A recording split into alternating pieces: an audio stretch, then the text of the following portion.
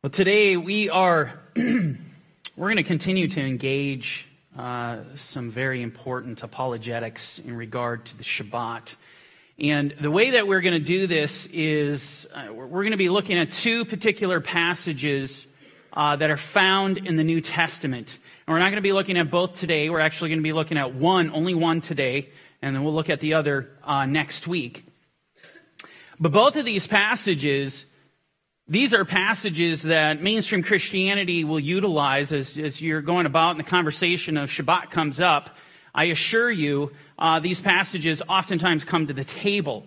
And they come to the table in the context that they're supporting the fact that Christianity or Christians can walk away, they can abandon the Shabbat.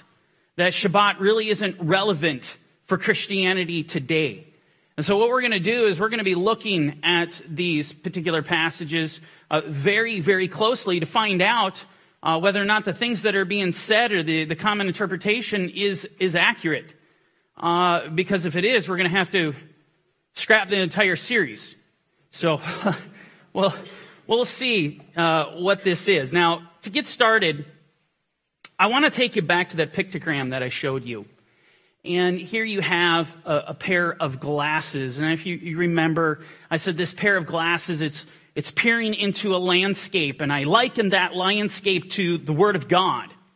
But you'll notice in this pair of glasses, there are two lenses, which you would think when it's peering at the landscape, they would be the same picture.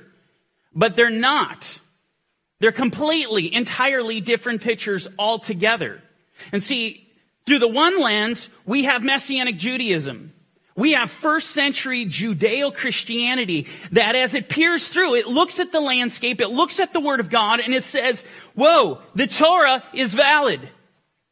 It looks and it understands that we are to make a distinction between clean and unclean, between beef and pork. It looks and it says, we're to remember the Shabbat, to keep it holy. And yet, I can go to the lens right next to it. It's contemporary, if you will, the lens of mainstream Christianity, and they can look at the exact same landscape, and they can come away with a completely different picture. In other words, I go there and I look at, it doesn't matter if I make a distinction between pork or beef. It doesn't matter. The Torah it's not even valid.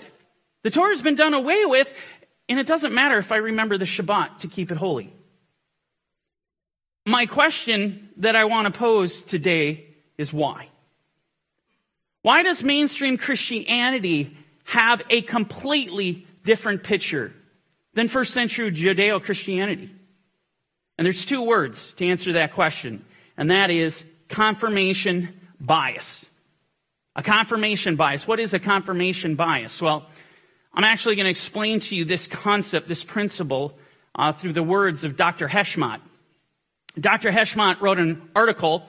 It was featured in Psychology Today, and let me be clear, I'm not a big fan of humanistic psychology, but the work that he did here is, well, it's critical. It's vital. It's incredible. And you'll see that as we go through. But he asks in this article, he asks the question, what is a confirmation bias? And he goes on, and this is what he says. A confirmation bias occurs from the direct influence of desire on beliefs. When people would like a certain idea or concept to be true, they end up believing it to be true. They're motivated by wishful thinking. It's the old proverbial, I believe what I want to believe. And here's what's scary. Here's what's scary about this. The devil knows it. He knows it. One of his most effective and efficient campaigns that he runs against us. He loves to do this. He will spoon feed you all day long the things that you want to hear. He will do it. He will spoon feed you the things that your flesh desires to hear. Just think about this concept for a second. And I love what he says right at the beginning. Confirmation bias occurs from the direct influence of desire on beliefs. In other words, the dictates of your heart are determining what you believe rather than truth. Now we continue. This error And it's amazing. He calls it what it is. He calls it an error. This error leads the individual to stop gathering information when the evidence gathered so far confirms the views one would like to be true. I want you to understand what was just said. In other words, when you embrace your desires, those compelling emotions that are so powerful and you're so passionate over as truth, because you want them to be true, Dr. Heschmott reveals something. Something happens when you do. You stop the investigation. Think about that. It's over. Your investigation is over once you've embraced the dictates of your heart as truth. Ultimately, you think about it, the desires of your heart, guess what? They become the confirmation that you need. The confirmation of your perceived reality, your perceived truth. Now, let me tell you something. When you take this concept and you start applying it to the Word of God, that's when things get scary. That's when that lens that I showed you of modern day Christianity starts to develop a picture that is completely different than its counterpart. Completely. Now he goes on and he says, once we have formed a view, we embrace information that confirms that view while ignoring or rejecting information that casts doubt on it. This is exactly what is happening to Christianity today on a spiritual level in regard to the Shabbat. I'm not saying in regard to everything. In regard to the Shabbat, you better believe it. Many Christians, they have formed their view. They've already have it pre-formed. And they're going into Scripture simply to embrace that viewpoint. Shabbat's done away with. It's irrelevant, all the while ignoring all the passages that speak contrary to it. In fact, just outright rejecting passages that condemn that ideology. The worst part of it is many Christians, without even knowing it, they're falling into this trap. They're falling into the trap of a confirmation bias. And they are approaching the Word of God, but in a state of mind. Their mind is made up. I'm simply going to read, but my mind's already made up. I'm going with my preconceived notions. I'm going to confirm those preconceived notions in the Word. This is a scary thing. And you think about, they're taking the information that their pastors have been pumping into their heads, that their professors at the seminaries are pumping into their heads without being Berean. See, the Bereans went to Scripture to make sure whether these things were so. They were more noble than those in Thessalonica. I'm not going with my preconceived notions just to prove what I already know to be true in my heart. I'm supposed to be going here to extrapolate truth. That's the point of Scripture. Now he goes on and he says, confirmation bias suggests that we don't perceive circumstances objectively. Listen to this. We pick out those bits of data that make us feel good because they confirm our prejudices. Thus, we may become prisoners of our own assumptions. Wishful thinking is a form of deception, such as false optimism. Self-deception can be like a drug, numbing you from harsh reality or turning a blind eye to the tough matter for gathering evidence and thinking. Let me tell you something. This is exactly what Hasatan does. He goes forth and he numbs you from the harsh reality. You think about what Paul says in 2 Corinthians chapter 7. It's the process of salvation. He says, godly sorrow produces repentance, and that leads to salvation. And the enemy knows it. And he knows that all he has to do is to come in as a spiritual anesthesiologist, kill the pain of godly sorrow, kill the conviction, and there will be no repentance, and that person will never see salvation. He knows it. This is a reality, so the devil, he comes in and he kills it. See, the Bible talks about it so much. Godly sorrow in Ecclesiastes. Sorrow is better than laughter, for by a sad countenance the heart is made better. You think about that concept. You think about Psalm 119:71. It is good that I've been afflicted, that I might learn your statutes. That conviction, that sorrow, we need it. In fact, in Eric's commentary, which was phenomenal, he talked about stacte and the way it's extrapolated from the tree, but it doesn't give off a good odor until it is afflicted. And you think about, what is stacte? It was a part of, he told you in Exodus 30, it's a part of incense. See, only when it's beaten fine will it give off a beautiful odor. But Satan wants to tell you, spoon feed you and tell you don't need any of that. You don't need godly conviction. You don't need that sorrow. You just need to be told what you want to hear. This is the problem. You know, I'm going to tell you, you sever that conviction, you will stop gathering information. It's just the truth. It's the natural progress. Moving on. In sum, this is his closing statement. People are prone to believe whatever they want to believe. Seeking to confirm our beliefs comes naturally because it's the natural according to the flesh. While it feels strong and counterintuitive to look for evidence that contradicts our beliefs, this explains why, listen to the term he uses, opinions survive and spread. He doesn't say confirmation explains why truth survives and spread. No, he says this is why opinions survive and spread. And I'm going to tell you, this is why traditional Christianity believes what it believes when it comes to the Sabbath. They've fallen into the deception of a confirmation bias. And without even realizing it, they've become accustomed to, like I said, approaching the Word of God. That the Word of God there is merely there for nothing more than to confirm what it is they already believe to be true. And there's so many terms we could look at that are in line with confirmation bias. We could talk about interpolation. Interpolation is where someone takes, it's confirmation bias. They take what they want to believe is true and they force it into the text. They read something in the text that isn't there. We could talk about exegesis versus eisegesis. And eisegesis has nothing to do with Jesus. Let me tell you that. Eisegesis, same thing as interpolation. It's reading something in a text that isn't there. That's what confirmation bias is. And that brings us to the passage in question today that has fallen victim to the confirmation bias. Colossians 2:16. Paul says, "Let no one judge you in food or in drink or regarding a festival or new moon or Sabbaths, which are a shadow of things to come. But the substance is of Mashiach."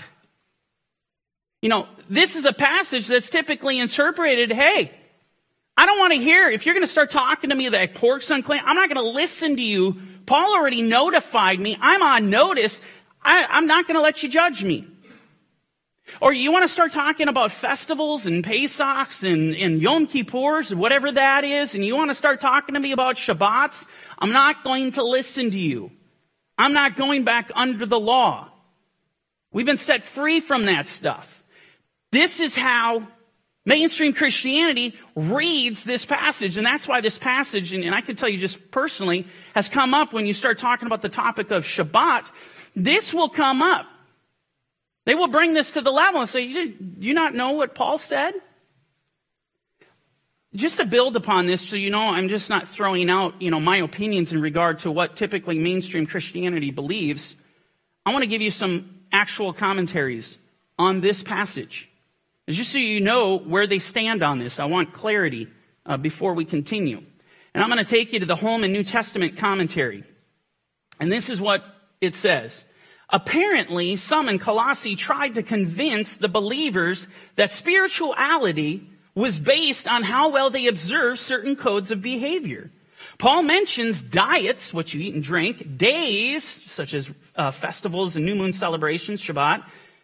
The false teachers said that the truly spiritual maintained a particular diet and properly observed all the right holy days. And so they're looking at this in the context of what is written in the law of Moses. This is in the context. This is in regard to commandments of God. Continuing on. What about this? Is the Christian bound to strict observance of diets and days? And what is the answer? No. This is how they see it. Two passages of Scripture make this clear. Hebrews 9:10 and Galatians 4:8. Now let me first say, I so appreciate when people are attempting to perform exegesis. In other words, we're to allow Scripture to interpret Scripture. So they're bringing forth support for the understanding that they're explaining. Scriptural support. The problem is if you actually go to these passages, you go to Hebrews 9:10, it has nothing to do with Colossians 2:16 and 17. Nothing. No relationship whatsoever. It's talking about the Kohanim and their involvement with the sacrifices. That's the whole point of the whole passage, and how the Lord had changed that law in regard to who our high priest was, and that Yeshua came according to the order of Melchizedek. That has nothing to do with this. It's explaining here, and it even gets even crazier to quote Galatians 4:8 through 11, because that's a passage that's talking about pagans worshiping on pagan days. Has nothing to do with what Paul is talking about here in Colossians, though I appreciate the attempt. And so we continue on. Here in Colossians 2:17, Paul informs us that rule keeping, or you could say obedience, is just a shadow. There is no real spiritual substance. You understand what they just said? There is no spiritual substance to the Shabbat. There's no spiritual substance to the festivals. There's no spiritual substance to these issues with food, discriminating against food like pork and beef and so forth. Let me show you another commentary. The substance of the false, now this is from the New American Commentary. The substance of the false teaching was the ritual observance of the law. And so he's looking at Galatia. This is a commentary on Colossians 2:16, 17. And they're saying the issue here is the observance of Torah. I mean, that's what's at the heart. The two concerns identified frequent battlegrounds in the early church. They were diet, what you eat and drink, and days, religious festivals, new moon celebration, or a Sabbath. And it continues. Some believers in more Gentile settings concerned themselves with whether to worship on the Shabbat or on Sunday. They also debated the question of participation in pagan holidays. Now, so I show you this commentary just to show you this is more of the same, what we found from the Holman New Testament commentary. Let me take you to another one, which I knew I would come back to it. Methodius' epistle to Diognetus. So now we're getting into early church history, right? I want to show you what Methodius said and how Methodius literally pulled out of Colossians 2:16 and 17. Look at what he says. But as to their scrupulosity, and he's referring to the Jews' scrupulosity concerning what? Meats. And their superstitions as respects to the Sabbaths, and their boasting about circumcision, and their fancies about fastings and the new moons, which are utterly ridiculous and unworthy of notice. And so he's drawing, the main component where he's drawing from is the passage in question today, Colossians 2:16 and 17. And he identifies these are totally ridiculous. All of these things are ludicrous. The simple point I'm making here is that traditional Christianity has taken Paul's statement that he makes in Colossians 2:16 and 17 to refer to the fact that all of these things are antiquated. They don't have any real spiritual significance. Therefore, the conclusion is, traditionally speaking, that they no longer need to be observed. These things are merely a shadow. These were a shadow, but when Yeshua comes on the scene, well, then we no longer observe these things. And let me be clear about something above all else. Make no mistake, Paul is right. Yeshua is the embodiment.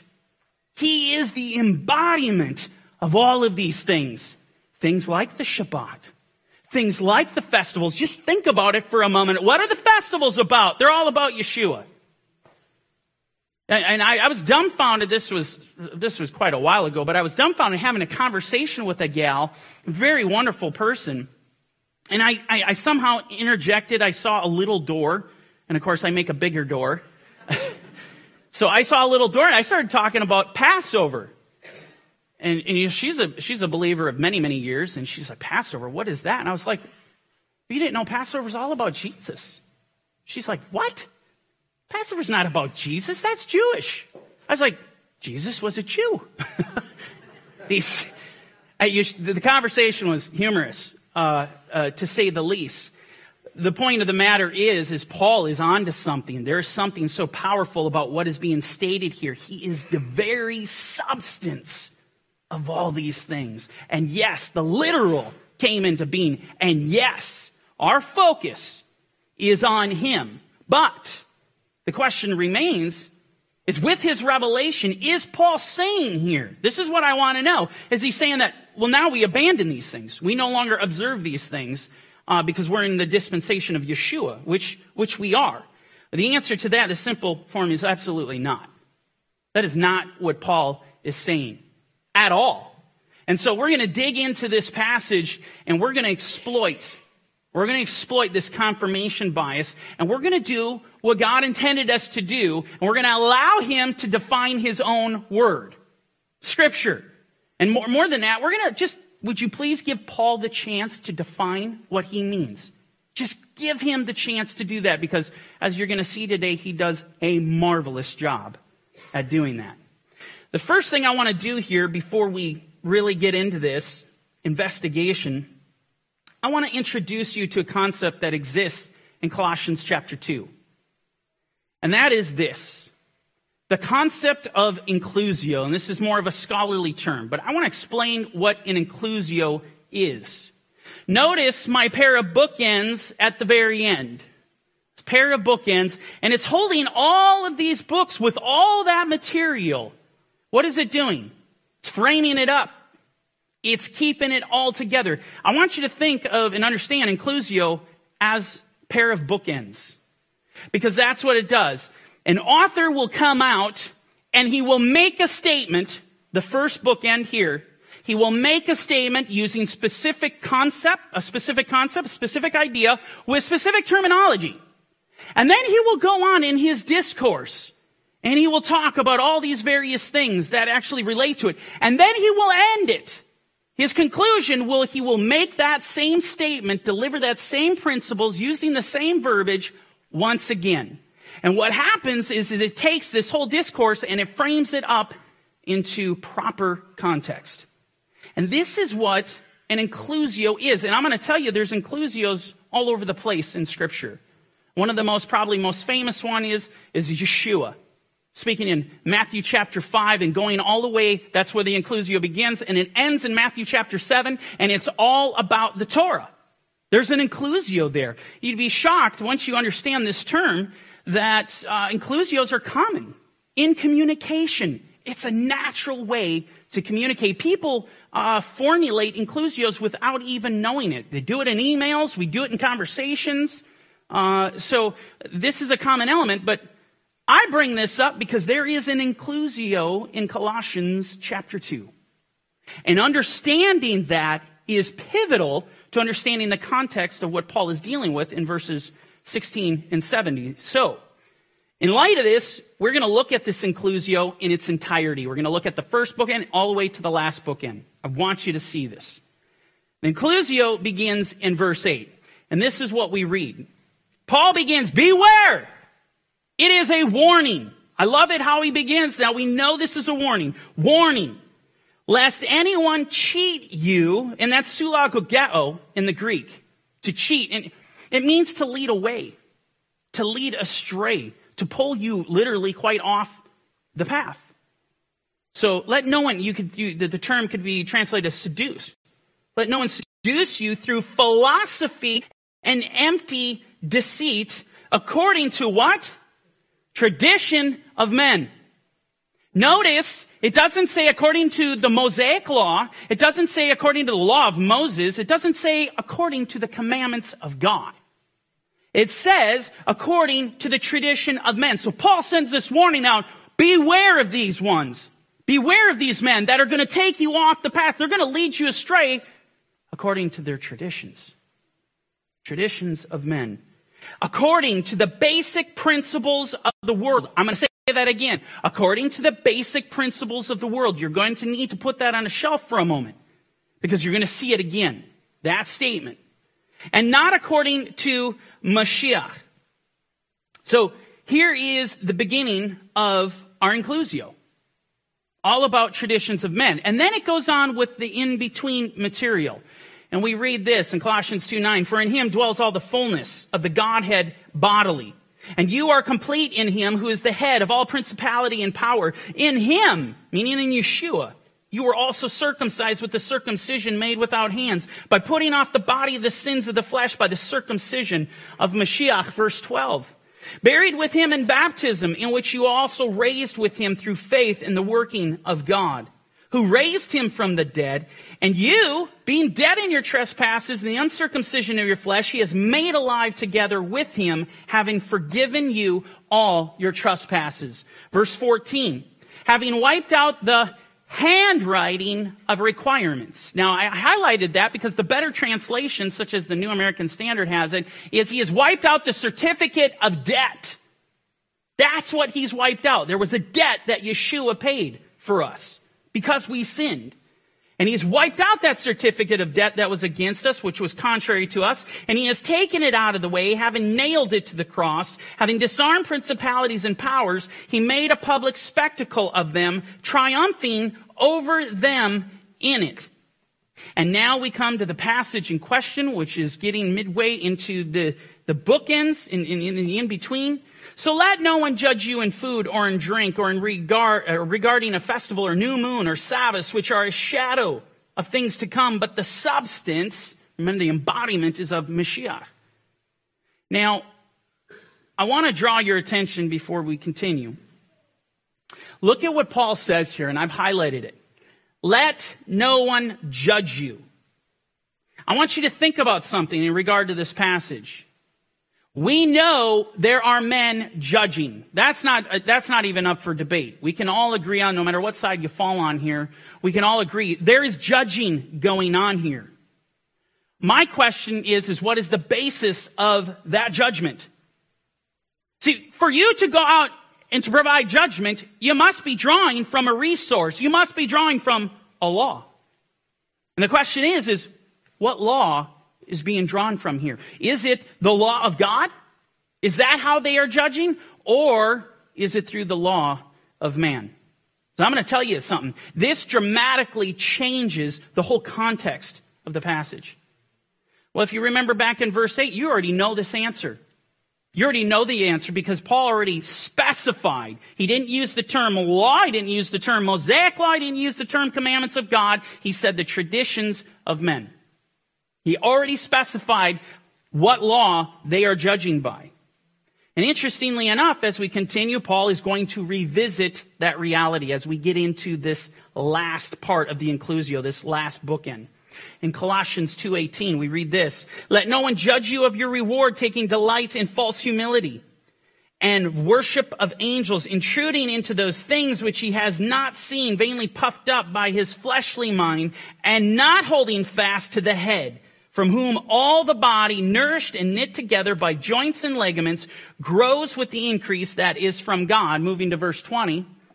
"Therefore, if you died with Mashiach from the basic principles of the world," the very same terminology, and this is what I was saying, the same concept is now being delivered yet once again using the same terminology. "Though you died with Mashiach from the basic principles of the world, why, as though living in the world, do you subject yourselves to regulations?" And what is he talking about, regulations? "Do not touch, do not taste, do not handle, which concern things which perish with the using according to the commandments and doctrines of men, not the commandments of God." You do not see here the law of Moses. You don't even see here just the simple term law. It is specific. He says, according to the commandments and doctrines of men. So our first bookend in Colossians 2:8, explicitly talking about the traditions and commandments of men. He goes through his material, which includes verses 16 and 17, to end up in verses 20 through 23, Paul reiterating the exact same principle.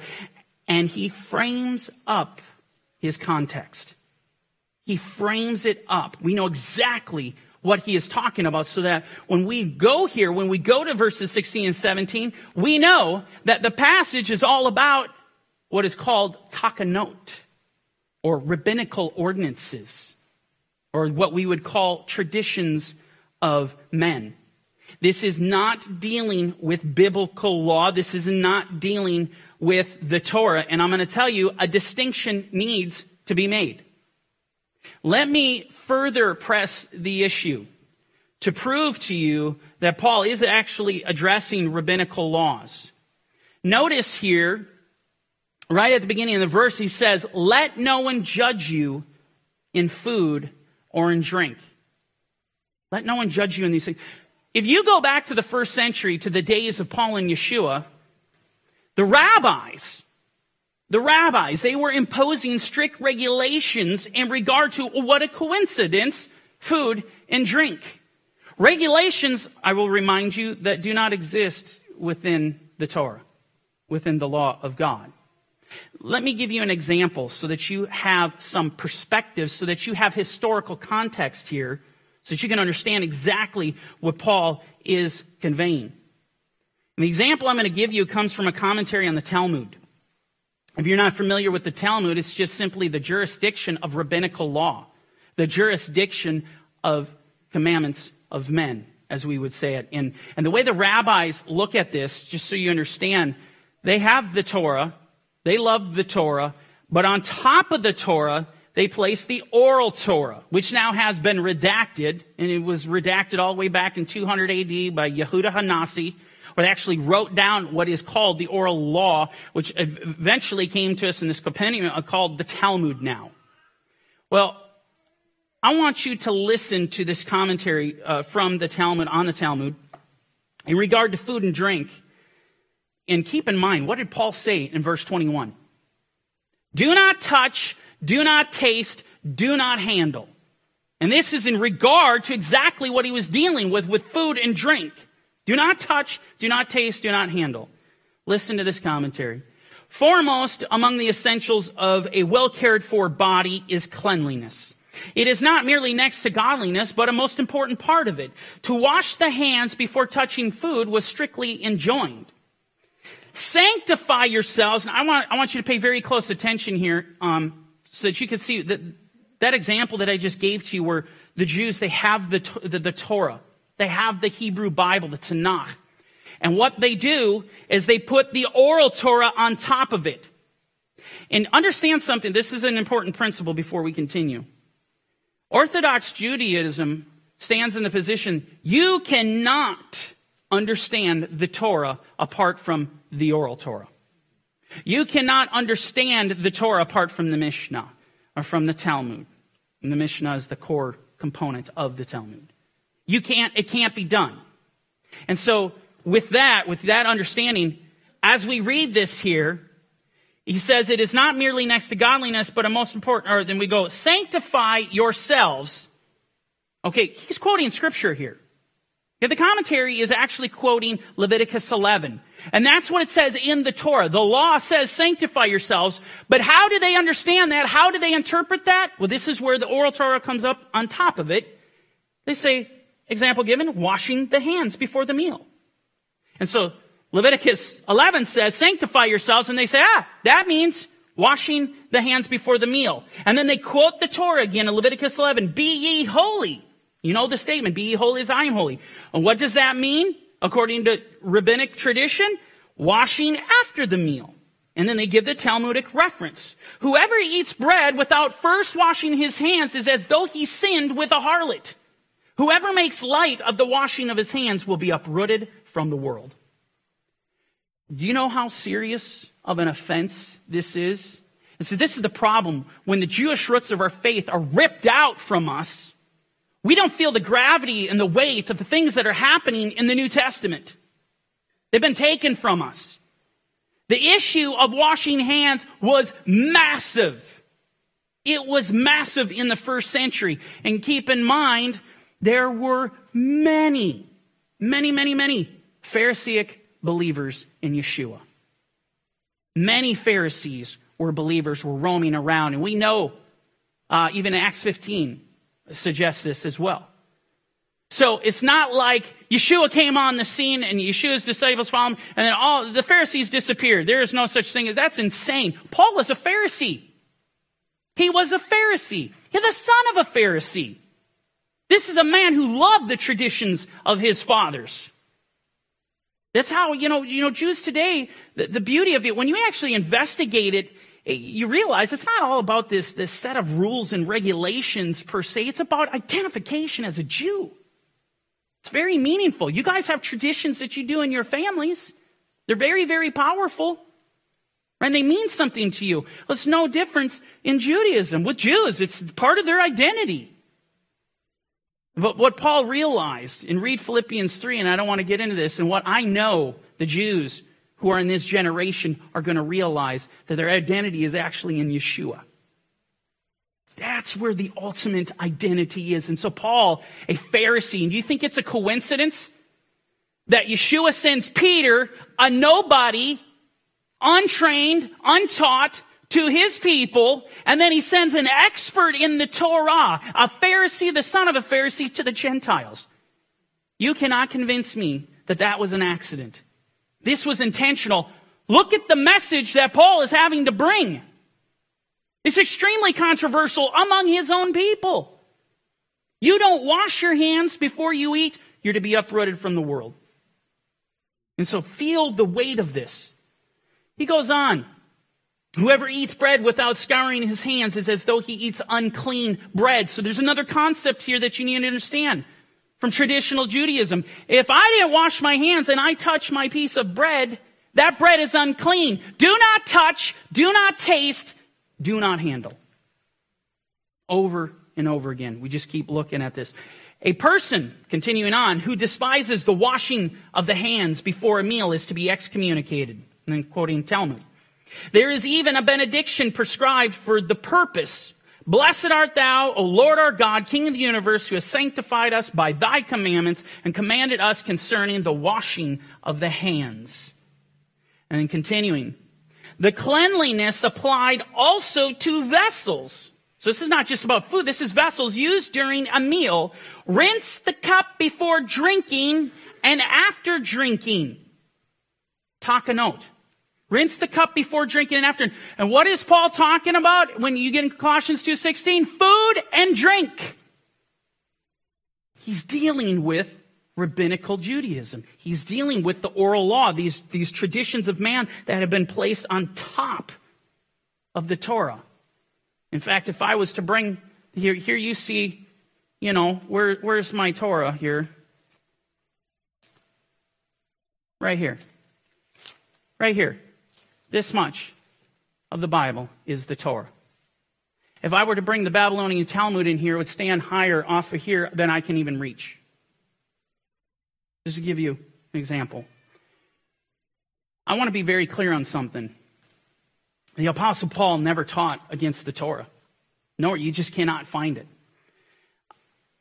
If Paul's going to be accused of anything, and he's accused of everything, let's just be clear. Paul has taken, second to Yeshua, Paul has taken the most abuse of any Jew that I know in the world that has ever existed.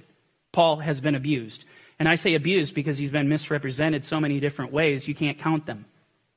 Right? One of the ways is that, he taught against the Torah. I just had a rabbinic commentary that came across my desk in regard to, this was an Orthodox Jew, bewailing Paul and all the anti-Torah stuff that he did. This is what he sees because he looks at how Christianity is presenting him. But I want to be clear, the only thing that Paul can truly be accused of is following his rabbi. And I don't mean Gamliel. Rabbi Yeshua. And I challenge you, when you start to go through and you start to look at the writings of Paul in his epistles, go study the ministry of Yeshua as recorded in the New Testament, and you will find time after time he is literally teaching identical principles, using the same verbiage that Yeshua used. Let me give you an example. Because you're going to see what Paul is teaching in Colossians 2:16, that was something Yeshua already dealt with. Going to Matthew 15, verse 1, then the scribes and Pharisees, it's important you understand who we're dealing with here, who were from Jerusalem came to Yeshua saying, why do your disciples transgress? What do they transgress? The tradition of the elders. Notice they didn't say the Torah. The tradition of the elders. For they do not wash their hands when they eat bread. Again, it's a big deal and you know the weight of it, that person should be uprooted, according to Orthodox Jewish thought. Moving on to verse 3. Yeshua answered and said to them, why do you also transgress the commandment of God because of your tradition? And think about that statement. I'm not going to get into it because that's many messages in and of itself. But I will tell you this, one of the tragedies of the oral law, which, let me preface this statement, there is much beauty. There is much beautiful history of the Jewish people and the mentality of how they reconcile things. There's much beautiful folklore and culture involved. Precious things involved with the Talmud. But there is a mountain higher than I can reach of commandments of men that are being applied on top of the Torah. And what has happened in traditional Judaism is that the focus turns away more so from the Torah and onto the rabbis. The focus goes upon the commandments and traditions of men. That gets more weight than the Torah itself. And this is what's Yeshua calling on the carpet. But in defense of Judaism, with all due respect, Christianity is doing the exact same thing. They're not? Then why are they celebrating pagan festivals instead of God's festivals? Why are they celebrating Sunday instead of Saturday? That is a tradition of man. Feel the weight, the persuasiveness of these traditions. So nobody can start pointing fingers around here. Certainly Yeshua has the authority to do that. So we just rest on where Yeshua is at. And Yeshua comes out and he rebukes them because you're saying you're neglecting the commandments of God for the sake of your tradition. And he goes on and gives them an example of exactly how they're doing that. At which point later he says, hypocrites, and we read this in the last message, well did Isaiah prophesy about you, saying, these people draw near to me with their mouth and they honor me with their lips, but their heart is far from me.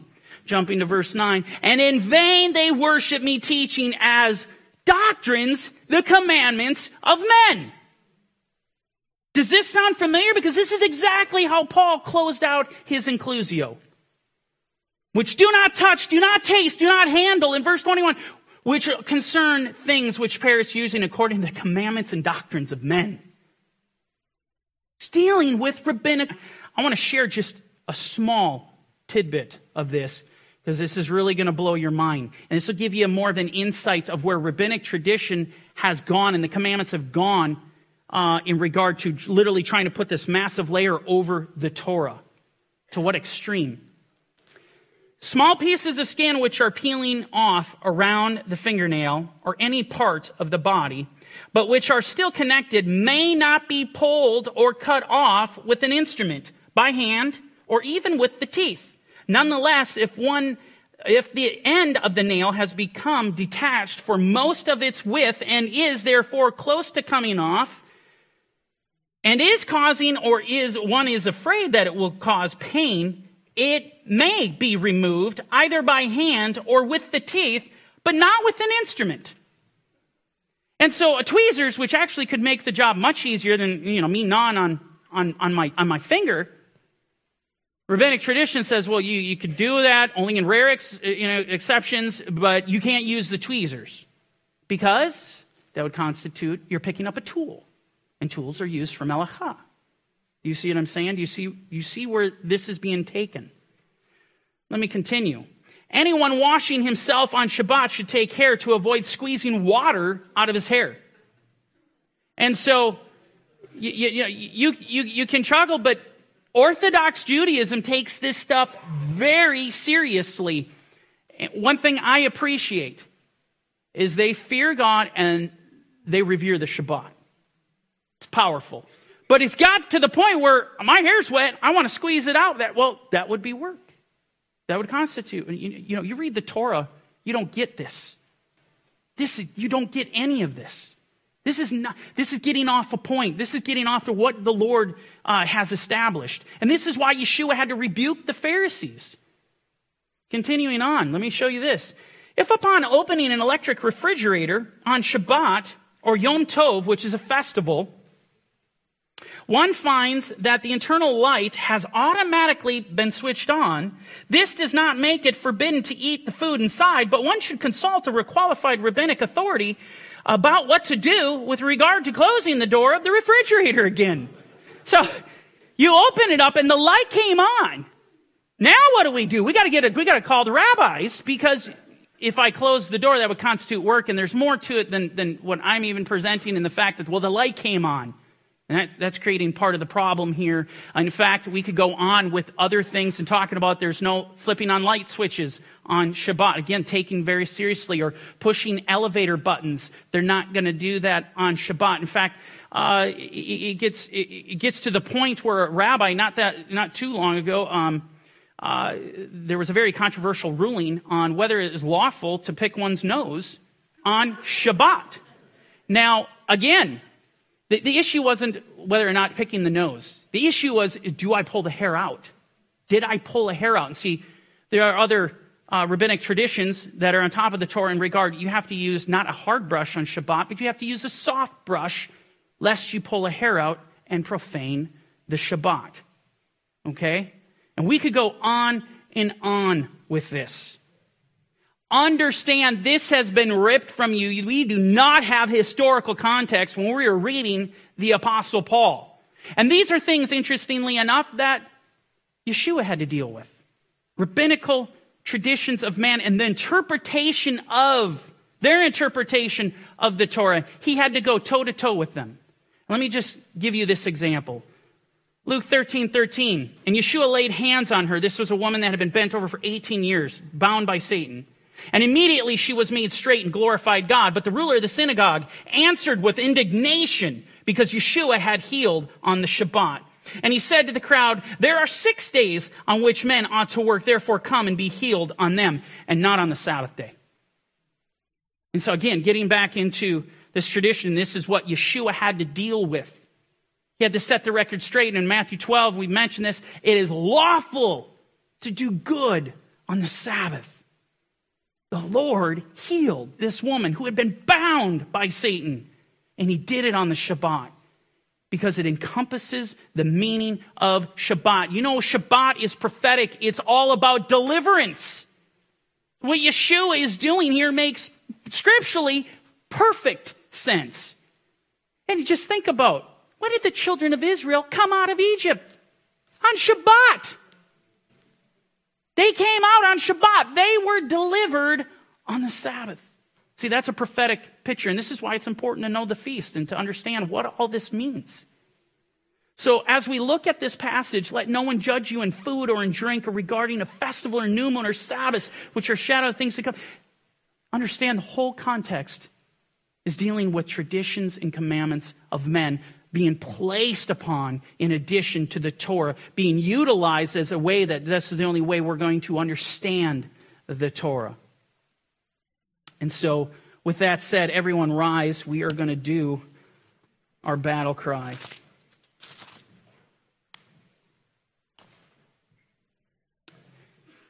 Today we will go to war.